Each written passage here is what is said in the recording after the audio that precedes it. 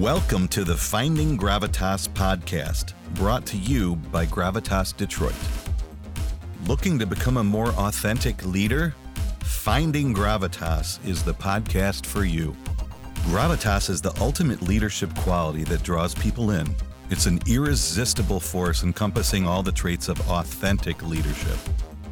Join your podcast host, Jan Griffiths, that passionate, rebellious farmer's daughter from Wales, entrepreneur, leadership coach, keynote speaker, one of the top 100 leading women in the automotive industry, as she interviews some of the finest leadership minds in the quest for gravitas.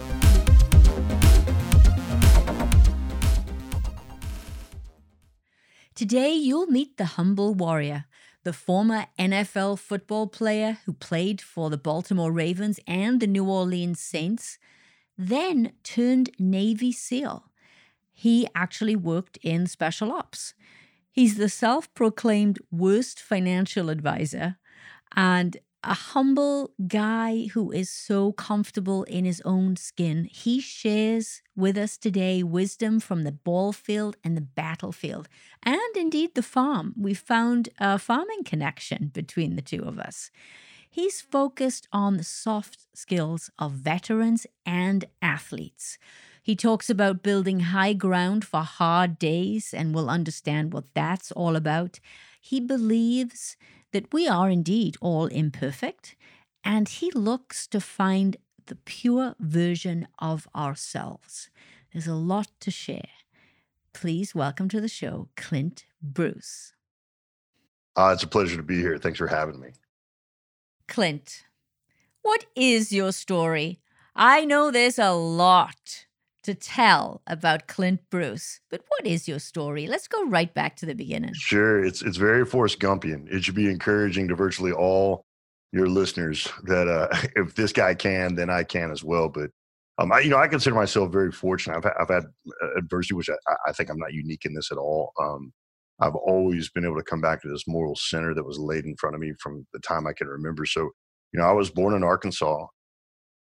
A part of my family kind of had moved out of the ranching and farming into business. My father had become a business person, had served in the Army, and then another half of my family is really in farming and ranching. So I got to see what happens when you export the work ethic and ethos that you have to have if you work with the land, and the patience that you have to have when you work with the land, into the private sector and into all these other business endeavors. So grew up in Arkansas, very grateful for that. Moved down to the Dallas-Fort Worth area when I was in middle school. And just had always managed to find a way where I was surrounded by these really amazing people and just trying to keep up with them. I have this theory called chase, pace, and pull, where you're just chasing the right people. And I've always been in an environment that were people who were chase worthy. So moved down to Garland, Texas. Then loved football way before football loved me. I joke with people that I was a fifth string fullback in 8th grade, which wouldn't have been too bad, but there were only 3 other fullbacks. So they actually were skipping a whole position on the depth chart. That's the amount of desperation the team was going to have to be in order for me to go in. So I decided very early whether I loved the game because it was the game, or if I loved the game because of what it did for me. And I just loved being a part of a team, and I didn't resign myself, but I committed myself to being a contributor in whatever way that allowed me to be. So I became probably the most prolific scout team football player in all of Texas. I played every position. I got so many reps, and I think there's some magic that comes to that, which we'll allude to as we continue talking. But continue to stay with the team, and I had this one coach that just didn't have a lot of faith in my. And in his defense, it's not like there's a tremendous amount of evidence to support a contrary theory. I remember he told me, he's like, "Hey, stop wasting your and my time and just focus on theater." So I was like, "All right, I'm going to go to theater because there's cute girls there. I'm going to still play football just to make you mad." So I kind of went into these two worlds of both theater and performing arts, and then stayed in football. And in retrospect, I realized how blessed I was to have done that. I think football gave me a lot of what I needed for the physicality of the special operations community. I think theater taught me a lot of the what I call neck up performance, the mental strength and resilience to ascend into this persona that the endeavor needs you to be. Started to have a pretty successful career in high school, was getting opportunities to go play at a lot of different Division I schools. And my senior year, my father got sick and passed away at the end of my senior year. So the majority of my senior year, my father was in the hospital. And, it's really interesting. The world tries to sell you a whole lot, and you're either going to buy what the world is selling, you are going to look around at these people that you're chasing and figure out what they bought and what they bought into and what persisted and what endured. And I learned a lot about how to live by watching my father die. And so I was just able to kind of witness that and grab onto those things that I saw him holding on to, and the people that loved him most, my mom, my sister, my brother, his friends. And so through that experience, I'd always loved the Army-Navy game. The Army-Navy game was always extremely special to me. I got interviewed one time by, I think it was CBS or ESPN one time, and they asked me, hey, tell us about rivalry games. And I said, what do you think? And they listed all these, Michigan, Ohio State, and Florida State, and Georgia. And I mean, all these, and I love these games. I do. And I said, hey, listen, I love rivalry games, but Army-Navy stands apart. And they kind of, it kind of took them aback a little bit. And they said, why do you say that? I said, well, you show me another game where everyone playing is willing to die for everybody watching. And I'll tell you that we have company. And I always wanted to be a part of that. So I also knew, I remember my father told me one time, and the way they say it now, I think is really fitting. And I think it's the way my father said it to me back in 1992. He said, son, you have to make a 40-year decision and not a 4-year decision. So as the oldest son, I had to make some decisions about where I was going to go try to play and look beyond the ball field to the battlefield and the boardroom and the breakfast tables. So chose the Naval Academy. Was very, very fortunate to play football at the Naval Academy, and for a few reasons. One, to be a pretty strong, powerful, angry 18-year-old. The Naval Academy gave me some structure that I just didn't really have a place to point that destructive nature and anger, except for the football field, because you can think you're a tough guy until it's 5:30 in the morning in Newport, Rhode Island, and a Silver Star recipient Marine Corps officer who comes up to your chest is putting his finger in your chest, telling you to lock it up, and you're like, I believe I will lock it up. I'm not sure what that means, but whatever that means is what I'm gonna do, because you're terrifying. And just got to live in that landscape of heroic men and women who would just kind of put their words to work, study the history of that, had a very successful career at the Naval Academy because I had amazing teammates and amazing coaches that I stay in close with now. And I'm still close with the team now, and had an opportunity to play in the NFL briefly, was with the Baltimore Ravens, and had also been given the tremendous honor of becoming a Navy SEAL. There were only 16 of us at the time that were picked for that. So for me, leaving the game was very easy because in comparison to becoming the opportunity to become a SEAL, it was very clearly a game. And I'm not diminishing it. Like I love professional sports, and I think professional sports has a unique role in reconciling our nation, and athletes and veterans do. But I also knew the game, and I knew I could play it. I didn't know how well I could do it. I didn't know how long I could stay in the NFL, but I knew I got there. And here was this ridgeline over here called becoming a Navy SEAL, and I had no idea if I could do that. And I just kind of feel called to go where I don't know. And so left the NFL, went through SEAL training, made it. Again, I had amazing classmates, and we kind of got each other through. And when I say someone carried me through, I don't think I ever got below 250 pounds when I was going through SEAL training. So carrying me through is no small thing. It's not they did a lot of work to help carry me through. And then checked into SEAL Team 5, had an opportunity to come back out to the NFL in 1999 with the New Orleans Saints, and loved it, loved the opportunity, but it just kind of paled in comparison as far as purposefulness and relevance and the opportunity to be and there was no desire for me to ever not do what I said I wanted to do when I went to Annapolis. I wanted to serve.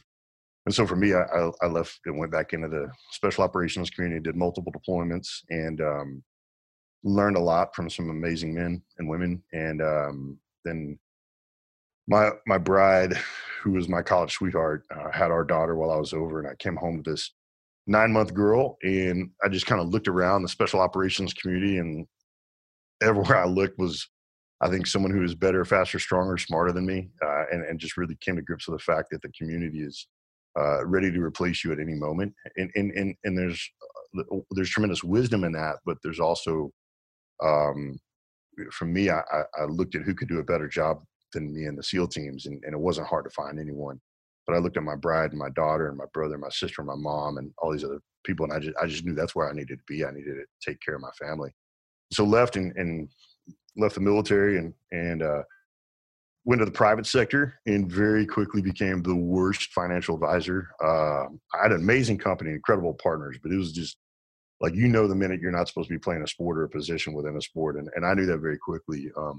I would sit down and someone go, hey, can I manage your wealth? And they go, no. And I'm like, well, I don't want to manage your wealth anyway. I hate you and everything about you. Because I had some anger issues I was processing at the time. What about them? It was about me.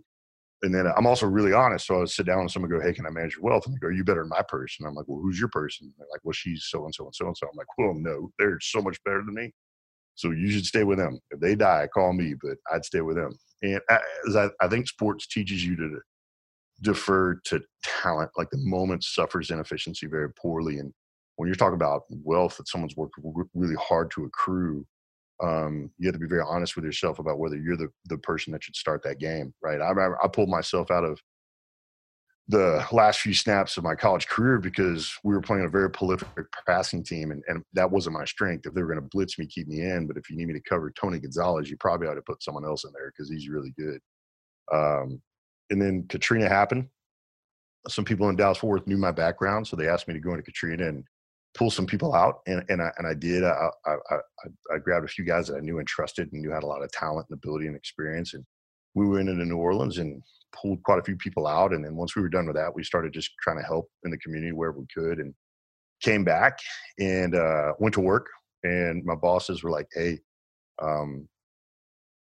that is what you're supposed to be doing. Like, you're decent at this, which I think they're just being really kind. I think they're being really gentle at this, but they just showed me a list of all these wonderful business leaders who had called to ask me to visit with them about risk and safety and all these other things. And they're like, Clint, that's called a business.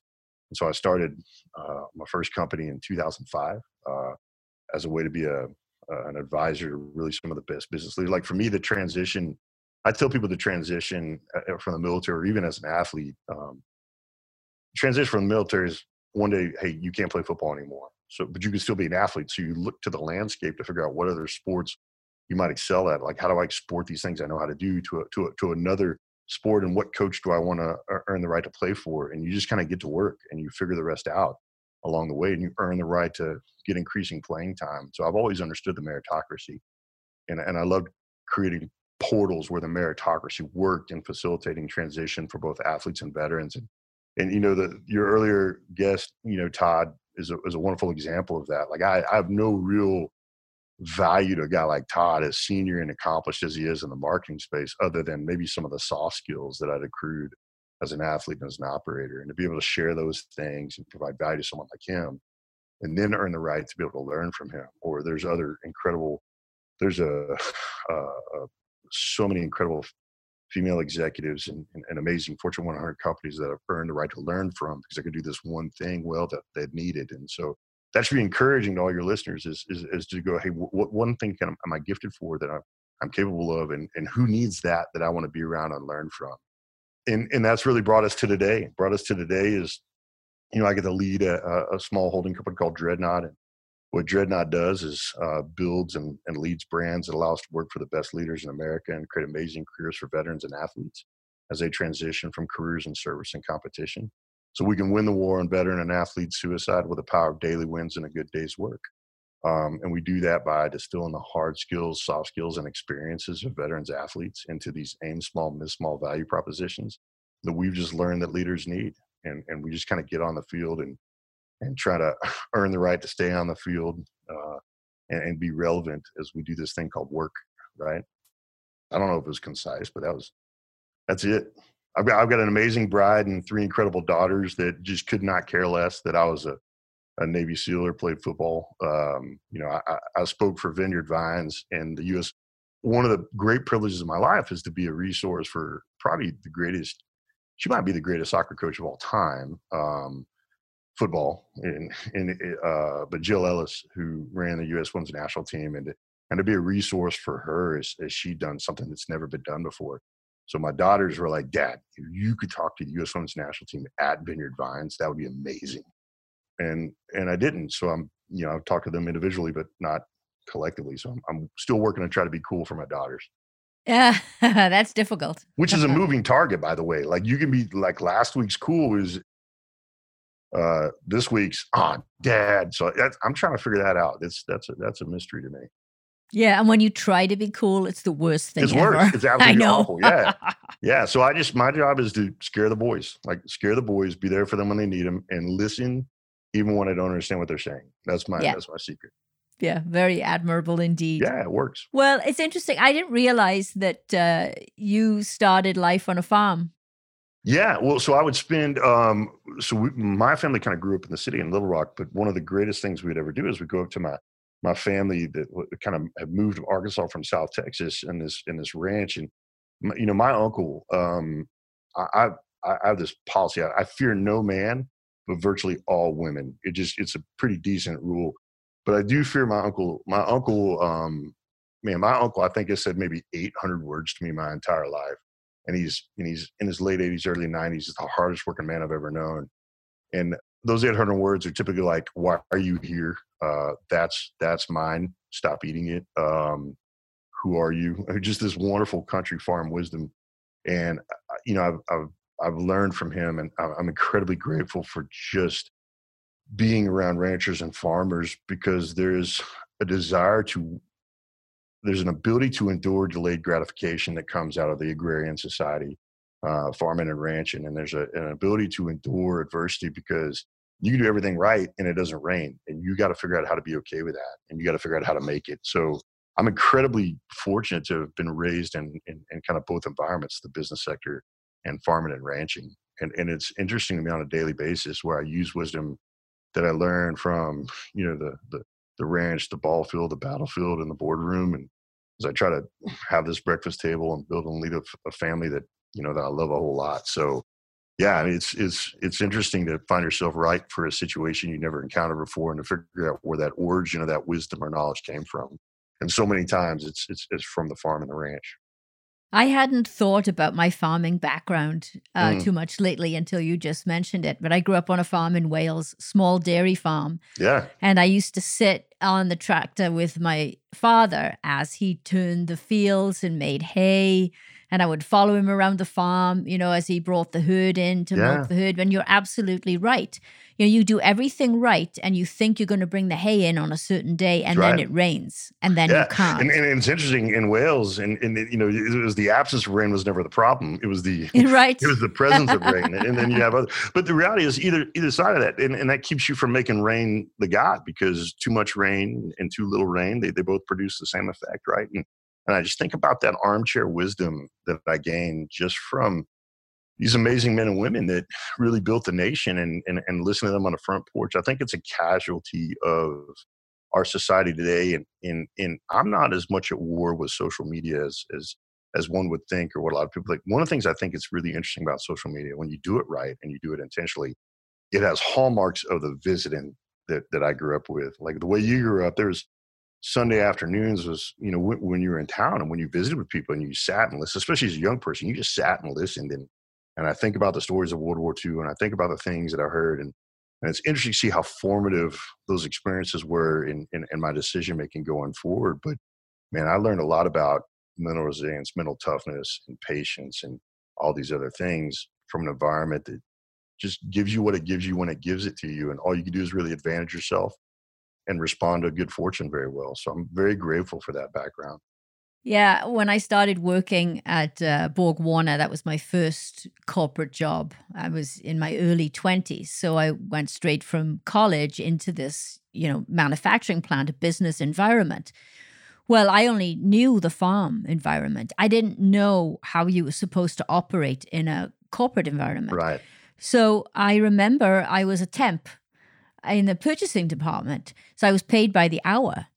And I remember people saying to me, "Why are you still here? You don't get paid after 5 o'clock." I said, "But the job isn't done." Yeah, that's right. And I could not, in my mind, I couldn't understand why I should be leaving, because the job they had given me to do for the day wasn't done. And they thought I was crazy, but in my mind, it was perfectly logical. There's no shift work on the farm. No, exactly. The herd does not respect the shift. The herd's going to do what the herd's going to do, right? That's right. And I remember thinking, wow, okay, so that's a difference. That's a difference between the farm. Well, and it's an advantage too, as you think about it. Yeah. You're right, particularly when it comes to this idea of dealing with adversity. And I hadn't thought about it until you just mentioned it, but you're so right. More than you know. Yeah. Yeah, yeah. Thank you for that. Yeah, my pleasure. Let's talk a little bit about how we were introduced. I interviewed on my podcast Todd Ballard, who's the former CMO of GoPro. And you had done some work with GoPro, and Todd mentioned it on the podcast interview. He was so inspired with your speech that day, and he specifically cited it. He talked about building high ground for low days. So expand on that for us and tell us what that's all about and why it's so important for an authentic leader to understand that. For sure. First, that's really humbling to hear, Todd's perspective on that. And one of the things you used a word a moment ago, you said, he was inspired. And as I've thought about that, I don't know that that's the right word to describe what it is I try to do with people. What I try to do with people is remind them. So I think Todd was reminded maybe of something he'd already known, something he had learned over the years, much like years of my conversation about being in the ranching and farming. So I don't know how much I inspire people. What I try to do is remind them of what they already knew, because they can be far from that wisdom or far from that place sometimes. But so that's neat to know that I reminded him of something he'd learned along the way. And GoPro is a fascinating place. You have all these really creative people, and I think creatives are really, really interesting and inspiring to work with and around. And what I visited with GoPro is this presentation called Pursuing Elite that I get to share with a lot of companies. I have a speaker's reel called Hold Fast, and what Hold Fast maybe allows us to do is export the soft skills we've gained as veterans and athletes into the private sector. When you look at exportable skills and how do you provide value on the map that you're on now, those soft skills, mental resilience, mental toughness, overcoming adversity, those are part and parcel of being an athlete and certainly being a service member. And what I try to do is I kind of look at myself as a little bit of a singer songwriter. Like I write these songs that I can kind of sing a little bit, but I know 20 people that can sing them better than I can. And I try to write these things that veterans and athletes can immediately identify with and tell their own version of. It's almost like being an artist that deliberately writes stuff that can be covered by the band that's better than them. And that presentation, Pursuing Elite, really what it says is there's really only 5 outcomes. If we're very honest with ourselves, there's bad, average, good, excellent, and elite. And if it's our passion, our profession, on this continuum of outcomes, we should only want to be somewhere between excellent and elite. Elite is like this, it's Camelot, it's this utopia, but it's this gravitational pull that pulls us beyond what we thought was excellence yesterday. There's a wonderful saying in the SEAL teams, and it's the only easy day was yesterday. And if that's your expectation, that keeps you restless. And it also makes you nervous when things get easy because it makes you feel like you're missing something or you're not trying hard enough. And what we talk about in Pursuing Elite is we examine the difference between elites. So there's a difference between elites and elitists. And the difference is what they do with their titles. Like an elitist is always filling themselves up. No matter what it is, it's another cup of them.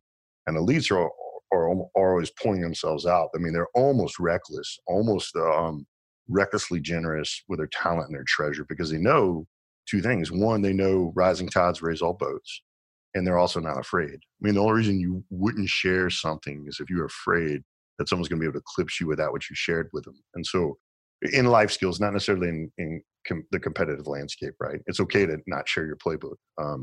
But morally and ethically, we have an obligation to share with people those things that have allowed us to endure things that they may be going through. And so when we talk about the Pursuing Elite, it's this desire to consistently find this next ridgeline and move on to it. And what I've learned in my just kind of learned along the way on the ball field, on the battlefield, on the boardroom, and the breakfast table, and there are amazing men and women that have eclipsed me in every one of those things. Because there's really these 5 qualities that I see elite achievers consistently have, and they're not gifts. Like when I talk about it, I jokingly say gifts because they're not gifts; they're decisions. But the 5 pursuit points are balance, curiosity, tribalism, intentionalism, and authenticity. And what Todd was referring to is the first one, which was balance. So for me, balance is not an equal distribution of effort. Balance is having high ground for hard days. It's having faith in family and friends and people and places and processes that remind you who you are and what you're about, that allow you to reload and refuel and roll right back down on the problem. And so for me, the difference between a hard day and a bad day is the ability to be reminded of why you're doing the hard thing in the first place. And so for me, what he was talking about is, that high ground for hard days is the difference between a hard day staying a hard day or becoming a bad day. And I don't really care how tough you are. You can't take a lot of bad days. But when you have these faith and family and friends and people and places and processes that are built to remind you why you started in the first place, you can take a lot of hard days. You can take more hard days than most people think. I mean, I think if you'd asked anyone back in March if they would have been able to endure these things we now consider everyday things, I don't know if they would have told you no, but they certainly would not have been excited about it. And yet here we are, creeping towards October, and we are finding a way to not return to who we were, but to drive towards this better version of ourselves, right? So that's what Todd was referring is this. Hey, are we advantaging ourselves for the hard day so it can just stay a hard day? Are we pre-positioning faith and family and friends and people and places and processes that remind us who we are, what we're about, and why we started doing the hard stuff? And do you think, Clint, that people have gone through that conversation either with themselves in their head or with their family during this pandemic? That it's given them a pause, to think about it? I would hope so. What I get to do in presentations is give people a framework to answer their own questions. And I was talking to a really wonderful transition veteran. We are talking about going to counseling. And I was like, hey, man, call it counseling, call it coaching, whatever you want to do. All a counselor does is ask you questions you don't necessarily know how to answer for yourself, and then tells you what you said. So, so for me, I think adversity, if it doesn't always, you should try to make sure it produces moments of introspection so we can kind of inventory who we are, what we're about, where are we going to, do we have high places? Hey, is it harder than it should be because we've forsaken some of this high ground or we took advantage of it? And how do we reconcile and restore those relationships so they can be there for us and we can be there for them as this thing called life doesn't seem to be hurtling towards ease, right? Yeah, you're right. It strikes me, Clint, one of your values is you're very humble. Oh no, I'm just self-aware. Right. Like it's all true, right? There's no humility. It's like, yep, I was a fifth string fullback in 8th grade. There's no over celebration of that. Is just I was. They didn't print on the roster. Like that's where I was. It wasn't on the roster.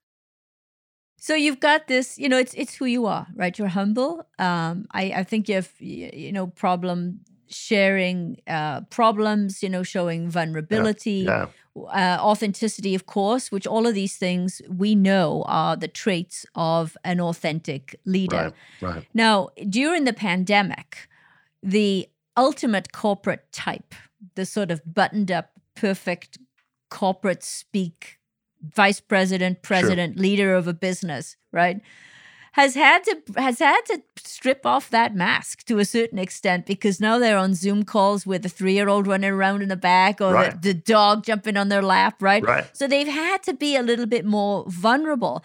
But it's given them such a great opportunity to embrace this side of themselves. Do you see that? And what do we do to help leaders make sure that they hold on to that? Well, so one, I think leaders should be really introspective on the other side of the thing they hoped would never happen, right? And when you inventory the casualty of what happened when your dog jumped on your lap or your child interrupted your Zoom, and you ask yourself, like, hey, did I lose face with the people I'm trying to lead? Did they think more or less of me? What they'll typically find is when the people who are following you see your humanity, it makes them want to be around you more. I had the great privilege of working for some amazing leaders in the special operations community.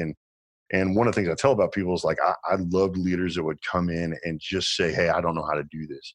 I'd never had to do it this way before. It did not cheapen their my desire to follow me. If anything, it made me want to be around them more because I knew I was imperfect.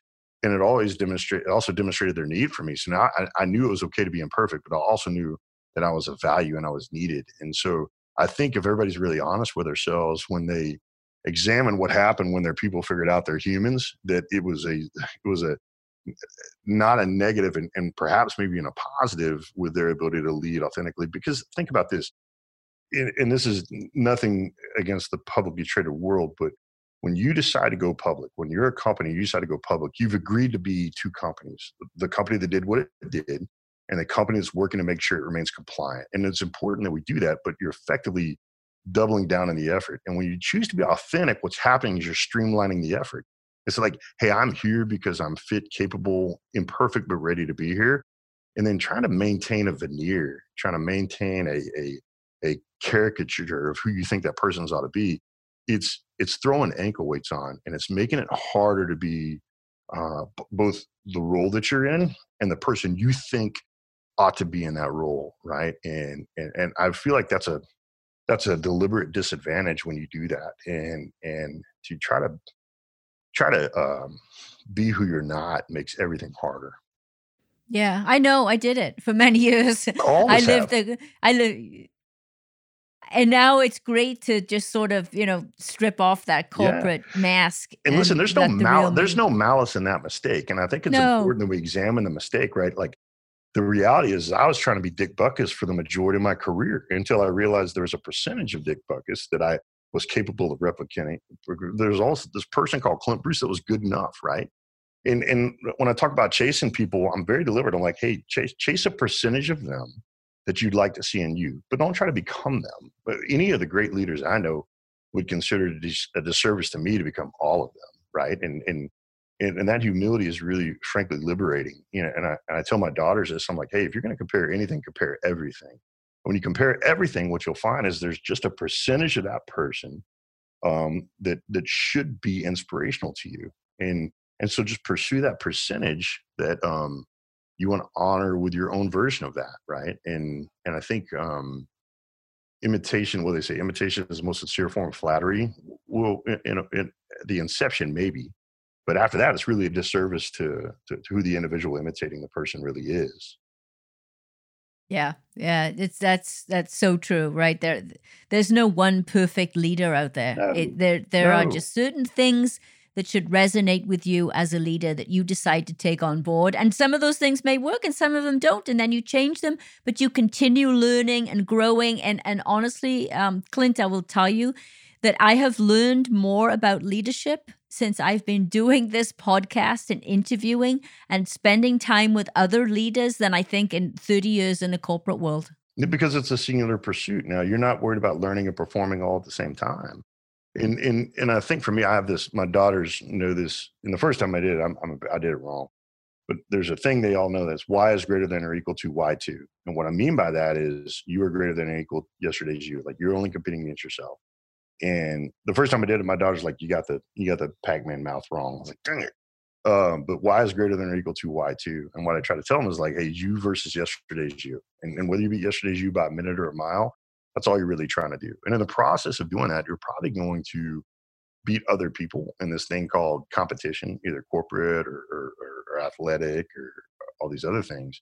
But when you recognize that it's you versus yesterday's you, the game becomes much clearer, much more simple, and you find yourself better at it than you ever thought possible. I learned that from Nick Norris, who's a Navy SEAL that I interviewed in season 1. So you're my second Navy SEAL. He's a better SEAL than I was. My beard might be better. I don't know. He's yeah. So. But he's also an extreme athlete. Mm-hmm. And I asked him, I said, what are you telling yourself when you push yourself to those limits? How do you get the performance to that level? And he said it's incremental improvement. You just improve. You just get better and better and better. Yep. And it's having that mindset of incremental improvement. And I thought, wow, I think I was expecting some magical answer. Yeah. I don't know what I was expecting, but it wasn't something that simple and straightforward. Yeah. So do we all have that in us, Clint? Oh, 100%. To be able to do that? I mean, that's the thing. The one question I ask people, hey, are you climbing the right ridge line? I think it's worth examining the ridge lines we're climbing, right? And whether we're deliberately disadvantaging ourselves by climbing ridge lines that we're not built for or aren't right for us. But beyond that, I think it does get very simple. I think our ability to kind of go, hey, what am I chasing? I tell young men this all the time. I was like, hey, be careful who you're chasing and what your life's going to look like once you catch him, right? And so I think it's important to not deliberately disadvantage ourselves by overly complicating this process called who am I trying to be? What am I trying to do? And the more we keep it personal and the more we use, most of life, I think, is a little bit like echolocation. You just kind of send out a ping and you course correct where you are based on where those things that you're aspiring to might be. And when we do it that way, when we simplify it, we find ourselves enduring. We're lean, like we're kind of built for that moment. One of the things I tell people is like discipline is more don't than do. And what you see as you kind of go through, if you watch competitors with every level they go up, there's typically a reduction in what they take with them to do this thing, right? Because you deploy that knowledge and you become lean and fast. And we have another presentation called the Achieving Average. And the Achieving Average is a real bit of an acknowledgement of me. When I say I'm an achieving average, what I mean is if you were to aggregate all my skills and abilities, you'd find me to be a high C or low B in just about everything. So talent's not why I've been able to do these things. My gift is not being gifted. What I realized very early is I needed angles, allies, and advantage to do anything worthwhile. I mean, the mountain makes all men and women average at some point in time. If you don't start with the right stuff, you're probably not going to make it. And so we look at this thing called talent and treasure, and those things are important. I think it's really irresponsible, borderline reckless to not acknowledge that there's talent disparity and resource disparity at times. But I do think it's important to recognize that that's only 1/3 of the equation, right? Angles and allies are 2/3. And we bet the farm on this in small units and in special operations and in service academies as athletes is, hey, angles are this pursuit of perfection in your craft, right? And being built for the burst. We don't have to look much past nature to that. Like a lion looks lazy till it's coming at you. And you're like, oh, that's what that was built for, right? A great white shark looks like it's just lollygagging through the ocean till it's coming at you. You're like, oh, that's what thing was. So when something ascends into what it's supposed to be with this total reduction of anything that causes friction, like this angular perfection in the pursuit of what's supposed to be, it's really hard to compete with that, right? And then when you have allies, people who mean what they say as much as you mean what you say, again, there's a reduction in the collective effort. So when you have allies pursuing perfection in their angles, you typically find people that can beat someone who has more talent or someone who has more treasure. And so for me, it's that's really the process is to, hey, what mountain are we trying to climb? And then are we pursuing kind of the angle? My whole deal in football was understanding mechanical advantage. So if I was playing someone who was faster than me, which all of them were, if you're faster than me, but I know where you're going, now I'm faster than you. If you're bigger than me, but I'm lower than you, now I'm stronger than you. And so understanding that mechanical advantage and then finding people who were pursuing that perfect version of themselves as well, recognizing that it's not about achieving that. It's like utopia. It's about being as close to it as you can and being restless on this X that everybody else calls excellent. That's a pretty good life. I mean, that produces something you can look back on fondly and proudly. You've been around a lot of corporate leaders. You've worked with some of the top 100 companies. We're all in pursuit of being an authentic leader. What is authentic leadership to you?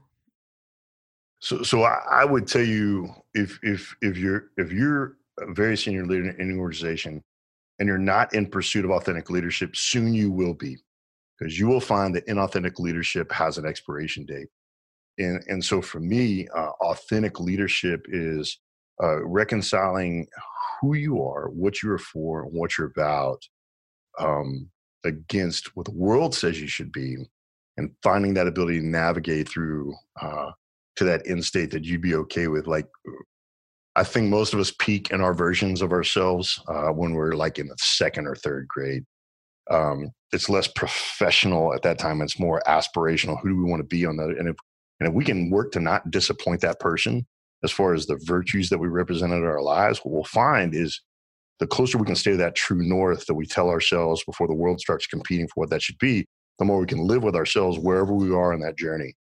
And so for me, authentic leadership is being true to that true north that you decided at some point in time before the world started competing with who that person ought to be, and measuring yourself against that, and then course correcting yourself closer to that. Biologically, we have to live with ourselves for the rest of our life, and how close we are to that pure version of ourselves, unfiltered, uncorrupted, jaded by what the world would say is how you end up sleeping really well. And so authentic leadership is leading in the day a way that lets you sleep really well at night. That's beautifully stated. But here's a problem that I see in corporate America today, and that is let's say you have a leader who is not an authentic leader, a leader that leads with fear, does not create or generate trust. It's all about the numbers, the bottom line, which of course every business is about numbers and bottom line. But there are some leaders that drive purely. Yeah, is it all numbers, about that? Right. The bottom line. There's no trust. There's a lot of toxic politics, right? A lot of backstabbing. And those leaders in many companies have ascended to the top. So now you get millennials, Gen Z coming into the workplace, seeing that and saying, oh, okay, so this is what I'm supposed to be if I'm going to get to that level in the company. So this is who I'm meant to be, because they copy and they emulate that behavior. Yeah, they chase it. They chase it. So how do we break that? How do we break through? Yeah, I referenced it a little bit earlier. I said, hey, if you're going to compare anything, compare everything. And so when we look at what the totality of the lives of that person, we have to recognize, hey, in order to achieve that, are we willing to endure that? And I think when we look at the totality of those types of leaders, I think we'll find that there's percentages of their lives that we want no part of, right? In order to be the C level of this, do I have to be estranged from my children? Do I have to have alienated my family? And these aren't always the case, but often there's a casualty that we're blind to when we start the comparison game. So my encouragement to any of the young folks that are listening to this is like, hey, if you're going to compare everything. And then once you compare everything, and if you decide to continue to pursue that version of yourself, then you're not a victim. Like, there's no victims. Like, you knew what you were getting into. And that's the thing, for me, from a veteran's perspective, I used to tell my guys all the time, I was like, hey man, there's no victims in the SEAL teams. Like, look at all we did to get here. Like, it's hard. And we have to recognize the authorship of this circumstance. And so I think we're always well served to, when we compare anything, compare everything, and then decide whether or not to potentially endure the everything that we've seen in order to get that one thing that we thought was the actual goal. And then if you do, honestly, hey, you're not a victim. It's going to get bad, but you knew it. Like, you populated the map, you drew the hills, you saw the potholes, and you went anyway. So, be ready to deal with it. The one thing I learned about SEAL team leadership is that I originally thought that it was about command and control, right? Because I think sometimes when you think about that, you think, there's some really sort of like nasty guy who's like barking out orders, right? And then I couldn't believe it after I interviewed Nick. Nothing could be further from the truth, right? It's all about bonding and building bonds of trust. And this whole idea of Hell Week is where that happens. Right. And I really believe that there is a movement in the corporate world right now to get closer to this idea of building bonds of trust with your people. But it's going to be a long, hard slog to get there. But I believe that SEAL team leadership has a lot to teach corporate America about how to do this. Well, it's not unique to the SEAL teams. I mean, virtually every military unit has this awareness that the only time you produce a level of trust it takes to be successful in combat is you either have time or suffering. So if you have no time, then you have just hyperacute suffering. Because what happens is, and I tell my daughters this, I'm like, girls, it's words, work, and wins. And T.E. Lawrence, who we all know as Lawrence Arabia, once said, an opinion can be argued with, but a conviction is best shot. Because opinions are worth nothing and they cost just as much, but conviction can change the world. And so on this continuum of grouping, the way I describe it in pursuing a lead is, balance, curiosity, tribalism. When you see groups of people, you can call them one of four things. They're gaggles, groups, teams, or tribes. And the absence or presence of conviction is what tells you where on that continuum you are. A gaggle is yoked together by misery, wrong place, wrong time, wrong choice. A group is united by preference. A team is united by purpose, but that purpose can be an opinion because it's everybody's opinion that they want to be a SEAL till Hell Week. And then you're only there on Friday if it was your conviction, right? And sometimes only extreme adversity can reveal whether your purpose is an opinion or a conviction. And a lot of times that's not a character deficiency when you realize that your opinion instead of your conviction. It's just exposure. I was telling my daughter this the other day. I'm like, hey, the body and the brain and the mind always have a vote. And extreme adversity is like open mic night at a really bad roadhouse. And the body and the brain are going to grab the mic because, the way the brain works, it's just going to survive. And you have to have a mind that's familiar enough with adversity to grab the mic back and say, hey, we're going to make it. This is going to be okay. We remember why we're here, right? And so we use that in the military, and we use this because we know that nothing moves at the speed of trust. And so when you have trust, you have a speed and a flexibility and an endurance and a resilience that a lot of other teams. That's why I love sports. Kind of sports reveals that. In August, all the NFL teams said the same stuff to each other. And in January, the ones who meant it are the ones who remembered it, are the ones who are still playing. And, just because you forgot something doesn't mean you didn't mean it when you said it. That may just be the first time you realize the difference between thinking you mean and mean it really revealed itself. And what we use in the special operations crew in the military on the whole, like I said, this is not unique to the SEAL teams, is we impose adversity and we cleave. You got to. I tell people serendipity has a lot more to do with success than most people think. And you got to put your words to work to even compete for the win, right? Like if your words don't go to work, you're not going to make it, right? Serendipity is not even going to show up. But we have to put our words to action. And the military gives us an opportunity to really prove that we meant what we said when we swore in, or we signed up for particular units. Yeah, and you talk about adversity. Many corporate leaders have been faced with all kinds of Tremendous issues adversity. during this pandemic. I mean, you got both ends of the supply chain. Yeah. You've got issues left and right. And my hope is that they will have learned from dealing with this adversity and that it will bond them closer to their teams so that we can talk about transformation and what's next in the workplace. That's what gets me excited. Yeah, or it might reveal that you're climbing the wrong mountain, right? I mean, the reality is these are these inflection points that make us ask ourselves, hey, am I on the right mountain, or and if I'm on the wrong mountain, was it always the wrong mountain? Most of the time, no. Most of the time, it's not the wrong mountain. It's wrong from now on, right? And adversity gives us those opportunities to ask ourselves the questions that ease never makes us ask ourselves. Yeah, that's so true. What advice, Clint, would you give to your 25-year-old self? Now, this shouldn't be too hard for you to answer because you're dealing with a teenage daughter. Oh yeah.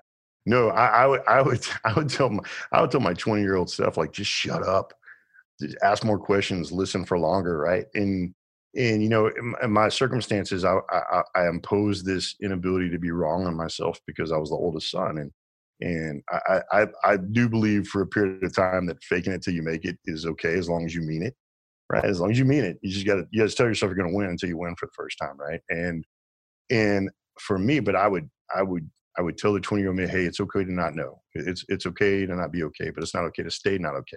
And so find out who knows and learn from them. And the thing I tell you is it's not like I never did that. I would have just done more of that. When I lost my father, one of the hardest questions for me to ever answer is like, who's your mentor? And I'm like, I have so many of them. Like, I've always been incredibly intentional about having a cabinet level roundtable of advisors that I'm just going, hey, I want to be like that person. I want to and they're men and they're women and they're athletes and they're operators and they're business people. And I've just learned to really work hard at pulling percentages from these people that I'd like to see in my own life, or pulling percentages from people that in the whole reminded me of my father. Right. But I would tell the 20-year-old myself to ask him more questions and listen to him more. They're more available to me than I probably thought, and it was less of an inconvenience to them than I probably made it in my own head. We talk about curiosity and asking questions, and leaders often, will start off a meeting and say, well, if you don't understand anything, please ask a question, right? But then there's a group of people in that conference room or boardroom, and there's a stream of consciousness running through their head, and there's that little voice, and that little voice is saying, I don't want to ask that question because I might look stupid. They 100%. May think I'm stupid. They may think I don't know what I'm talking about, and I don't deserve to be in this room. And maybe that guy giving the presentation is my boss, and if I upset him, then he won't like me, and then that will cause a problem, and maybe it'll impact my bonus. there's a voice that runs around in a lot of people's heads. Yeah. So we say, yeah, we want people to ask questions and be curious, but the reality is that we got to do much more than just say that. We've Yes. got to create an environment for people to feel safe to do that. Right. So what are your thoughts on that? So I would tell you, I love this conversation. And in Pursuing Elite, we talk about this quality called curiosity. So we talk about balance. We talk about curiosity. We've alluded to tribalism, and we certainly talked about authenticity. So for me, curiosity is incredibly important. And as a talent aggregator, for me, if I see an absence of curiosity, here's what I'm seeing. I'm seeing someone who's either perfect or they're done, and they can't be perfect. So now I don't want to say they're being a liar, but they're certainly not being honest, right? And so for me, let's look at curiosity from two angles. The person who's not asking the question. I call curiosity intellectual courage, and is the co-equal and precursor to physical courage. And what I mean when I say this, I'm not diminishing physical courage. I've been around physical courage my whole life. I've been around men and women of valor, raised by a single mom after my father. I mean, I know what physical courage is. And why I'm elevating curiosity to the train of courage is all we have to do is not raise our hands, and no one will know that we don't know. And if we examine that further, if we examine why we don't raise our hands, and what we'll tell you is, the reason we don't raise our hand, or at least the reason I don't raise my hand, is I'm afraid. I'm afraid of what people think when they realize I don't know. Or I'm afraid of the answer, right? Well, that's the definition of courage, is action in the face of fear. So when we learn to raise our hand, we're basically throwing our hat in the ring for all the great things that can happen. When we're curious, we're going to create, I describe curiosity as a creator, a catalyst, and a complacency killer. Curiosity will create opportunities and relationships that we never would have found had we not asked the questions. It's a catalyst. It'll reveal that performance efficiency that is not going to find us. We have to go find it. And it's a complacency killer, and complacency is a killer. If we look at the supply chain of virtually any disaster, what we'll find is complacency crept into the process at some point in time, right? And so I think when we raise our hands, we're demonstrating courage, because that's what courage is, action in the face of fear. From a leadership perspective, what I tell people is like, hey, if you got a great plan, it can take anybody's questions. And when you're a leader that lets people ask you questions, you're helping people understand why you're doing what it is you're doing. That understanding why you're doing something allows them to adjust accordingly, because they know why. We have this thing called commander's intent. And commander's intent is why we're doing this in the first place. And you reconcile all decisions in the field against commander's intent. But the more you know about why commander intent is, it makes you an ownership of that idea as well, right? So for me, as a leader, and I work with leaders on this all the time, it's like, hey, do you have an open door policy? And they're like, yeah. And most every great leader I know will say that. And generally they'll mean it as well. But I'll go, when is it? And they're like, it's all the time. I'm like, no, it's not. You can't do your job if your door is open all the time, right? And no one means anything bad by this, but the way I go, like, hey, listen, if you have an open door policy, but you're not accessible, you're not available, and you're not approachable, then it doesn't work. So accessibility is a geographical thing. Like, are you where I can find you for this open door policy? Are you available? Meaning, is this time allocated just for me so I can ask my questions? Are you approachable? Is, hey, do I feel okay coming up and asking these questions? Really wonderful leader that I've gotten to do a lot of work with. And one of the things we said is like, hey, listen, hey, I have an open door policy from 11 to noon every Tuesday and Thursday. What's going to happen is you've made yourself accessible. And then he's a hard worker too. So I'm like, you have to deliberately look like you're not doing anything, right? Otherwise, if you need to turn your screen and be playing solitaire, because that new person who walks in your office, if you look busy, they're not going to come in, right? So if you're where you're supposed to be, but you don't look available and you don't look approachable, then you might as well just shut the door, right? But if you're where you're supposed to be and you look available, like you've been waiting to talk to them, and you look approachable, like, hey, they're not, you expect them, you're excited to see they ask questions, what you're going to find is a really fruitful open door policy. And so we did this for about 3 or 4 weeks. And I said, how's it going? He goes, it's amazing. He goes, a couple of things have happened. One, I'm not getting interrupted all the time, but the people that know, I mean, when I say when I have an open door policy, right? They know, like, hey, I'll just ask him tomorrow. I'll ask her tomorrow, right? So I'm seeing a stewardship of my time because I've made myself available over here. The other thing is, I know my people. Like I've been able to ask questions and I've been able to share. And this is the authentic piece, right? He's been able to share how hard it was for him to get where he is right now, that the packaging would never have shown. Like our packaging is very rarely an ingredients list. Like I don't remember buying something where I think somewhere at some point in time, some regulatory body made you put the ingredients on something, right? Because typically you don't lead on that. You don't lead on like, hey, I failed the 5th grade, or hey, but it's not that. I don't think many people are. I think a lot of people are proud of their scars, and they just don't know the setting with which to reveal those things, right? You've heard me say this. I talk about chase, pace, and pull. And so chasing is making sure you're chasing the right people. Pace is who are you keeping pace with, and are you a little bit afraid they'll leave you behind if you don't put out, right? And pull is really important. If you don't pull someone behind you, then you're going to be doing it for longer than you want to, or longer than you're good at it. And both of those are a disservice to who you are, right? And I have this belief that all great leaders want to get forgotten. They want to create someone that eclipses them. And I think God is really merciful in that, because most time when we want to get forgotten, you just become unforgettable. Like John Wooden was trying to get forgotten for like 60 years, but Kareem Abdul-Jabbar just wouldn't let anybody forget him. And I live around Roger Staubach, not geographically, he lives in a nicer neighborhood than I do. But I've watched this man try to get forgotten since the mid 80s, and it just doesn't work. He just becomes unforgettable because he's always trying to create someone that eclipses him. And I think there should be real encouragement of that in a leadership community. So for me, curiosity is kind of the absence of curiosity oftentimes is a non-starter in a relationship with a leader that's above me or someone that wants to work around me. Like if curiosity isn't in the room, we're not going to get along, because for me, I begin to question whether courage is in the room as well. Because if you're not curious, you might not be courageous. And the stuff I'm trying to do is really hard, and I need to be around courageous people that are going to not let me make the mistakes they've already made. Curiosity and courage are important elements for a high-performance team. Sure. In your mind, what is the most important trait of a high-performance team?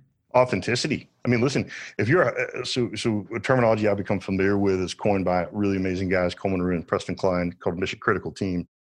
And a mission critical team is a group of 8 to 12 that have to affiliate for a hyper-purpose reason for 300 seconds or less, where if you fail, it's catastrophic, right?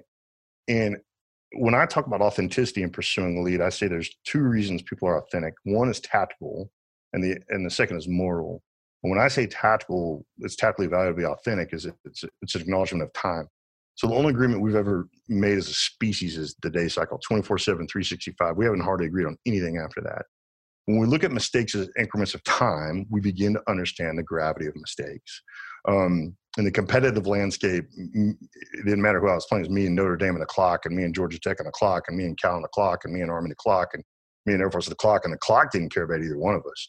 And if I make a 2-second mistake and I don't tell anybody else about it, I'm dooming 10 other men to make a minimum a 2-second mistake. When you begin to aggregate, when you begin to double down on that lost time, you lose. And frankly, we deserve to, right? Progression is all about reducing the inefficiency of letting someone else learn what you already know about this thing y'all said is important. So I'd say if you're a team at all, then authenticity has to be a hallmark of it. Otherwise, you're saying like, hey, I'm going to let you step in the hole that I stepped into. And then I question your morality really at that point in time, not just your efficiency, but your morality. Because we talked about tactical, but also moral. I mean, we don't recover the time spent. The way I describe it is pretty brutally. I'm like, hey, I don't recover the time I spent on stupid. Like I find myself on stupid a lot. And I'm like, oh, I'm on stupid. I got to get off, right? But you don't recover the time on stupid, but you do redeem it. Like redemption matters. If I let you miss the hole I stepped in, I don't recover that time I spent in that hole, but I do redeem that time. What meant nothing or was negative now means something. Maybe it's a net zero, but most of the time it's more than that when we let someone else miss the mistakes that we made. Yeah, well, very well said. Clint, what is gravitas to you? If gravitas is the hallmark, the ultimate hallmark of authentic leadership, what is gravitas to you? For me, gravitas is certainty. Gravitas, I mean, it's a play on the word. There's a gravity. There's a weight of presence, of a purposeful presence, right? And when you're around someone with gravitas, you're typically around someone who knows why they're there and knows what they mean to do and is unwilling to let you endure the inefficiency they've already made it through, unless that's the only way to learn it, right? It's interesting. I send these quotes to my daughters every day. I read the Bible to them and I send quotes. And one of the things I talked about today was, the power of a certain person, right? And what you see when you see gravitas, you see certainty. They may be wrong, but they're not wandering. And there's power even in that air. And for me, gravitas is the weight of clarity in that person that you're around that reminds you of your own weight of clarity or the absence of it. Yeah, yeah, very well said. Let's go to something a little bit more personal. Sure. How do you start your day? Yeah, that's an ongoing experiment for me. Like I always, obviously I wake up, and when I recognize, hey, the first thing I feed myself mentally, morally, physically, or spiritually is what I'm going to be chewing on the rest of the day. It begins to shape I tend to steward those earlier moments really well. I'm just a fan of simplicity, because the simplicity is the only thing I can remember when I'm scared and stressed. And most of my days I'm scared and stressed because it's just part of it, right? It's part of being an adventurer. So I kind of have this super easily checklist. It's, faith and family and focus, and then fun and fitness, and then faith. And it's just kind of like, hey, did I start out studying the thing I say is important to me? And then do I spend time with my family? And then do I spend time on my focus, which is my business? And then do I make sure I have fun? Like there's got to be a way to have fun, and fun is a casualty so often of our society. And if you really understand the physiological positives of fun, the chemical cascade that comes, like the restorative effects of having fun, what it does for you as a performer, then you'd never forsake fun, right? And then I think fitness is something that's changed for me. Like I've had to recognize this whole, I grew up in this philosophy, hey, if it didn't hurt, it didn't work, right? And to understand, what does fitness actually look like for me in the season I am right now? But that's a general guideline for me. And all I know is when I start my days out with digging into my faith and spending time with my family, and if I can maybe front load fitness, that's really great. But even if I roll right into my focus, it's fine. And then I try to end it with my family and my faith as well. So I try to be pretty specific in how I run my day as a generality. I don't overly marry schedules, just because the casualty of most, I mean, at the end of the day, if you think about it, I look at leadership. Leading for me is a verb, right? If you're driving, you're a driver. If you're swimming, you're a swimmer. If you're diving, you're a diver, right? And so leading, I describe leading as being looked to in a particular moment to make a decision or perform an action based on your unique gifts and abilities. And so we all wear that weight. I mean, leadership is this fluid crown that moves along the continuum of the mission. And I think people sometimes overly associate leadership with positional authority. Positional authority is different. Positional authority is action for sure, but it's also oversight, resourcing, and encouraging, right? And then command is probably never been less about action and more about oversight, resourcing, accountability, and driving the mission. So for me, we're all leading. We have to lead at any given time. And one of the things as a senior leader, you have to remain available to current operations, but forward focused at the same time. And so what that means is if part of your job is putting out fires every day, that's your schedule. So when you overly marry a schedule, you deny what we talked about earlier. Like, how do you find out something's on fire? Well, you have to foster curiosity in your people and make them know that it's okay for them to come tell you something's not going wrong as soon as something's not going right. Because the sooner you know something's not going right, the sooner you're able to pour into that wisdom. By the time you're leading, there's very, very few leaders I know remember everything that was tough that happened along the way. Like most of the time they need a trigger. Most of the time they've been doing something for 20, 30, 40 years, and they need an external stimulus to remind them of the thing they remembered happening 25 years ago, right? So which is, again, where I come back to that approachability, availability, and accessibility. So for me, a schedule is a goal, but availability and being available to the people I need to get this thing done is as or more important. So I mean that those F's kind of, it's also a redemptive of a letter I found on my report card often as a child. Like I'm going to turn your F from a bad to a good. In conclusion, what is your legacy, Clint Bruce? Man, I don't know. For me, that's something that's still being written. Like I tell people all the time, I want to be known as a person who used their time. I've lost a lot of friends and I've lost a lot of family members. And one of the things I think the worst thing you could do is waste time they no longer have. And so whether I'm right or wrong, I want to be known as intentional. when we buried my father, Jack London's creed was read. And there's very few things I remember about my father's funeral other than just how many people were there and how many people wanted to speak of him. But I remember distinctly Jack London's creed. And the end of it said, proper function of man is to live, not merely to exist. I shall not waste my time trying to prolong. I'll not waste my days trying to prolong them. I shall use my time. And so I just, my legacy is not unique to anybody else's. I just want to be a person who used their time. And you can only see that time reflected in you in the faces of people that you built into, right? I mean, that's kind of the deal. Like, who remembers you when you're gone? And I don't really care if I'm remembered or not. I want to see percentages of me that I took from other people and try to build on my own life and the lives of the people that have been around me. So, to use my time.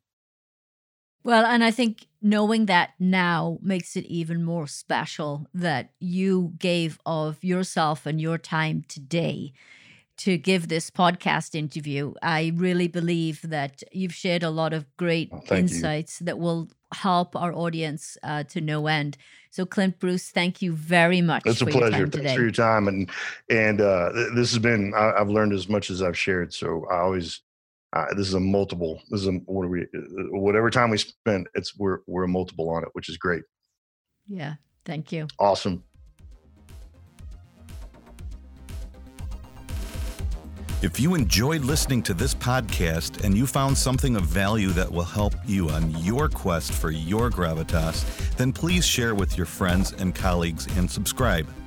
Visit us at gravitasdetroit.com to find out more.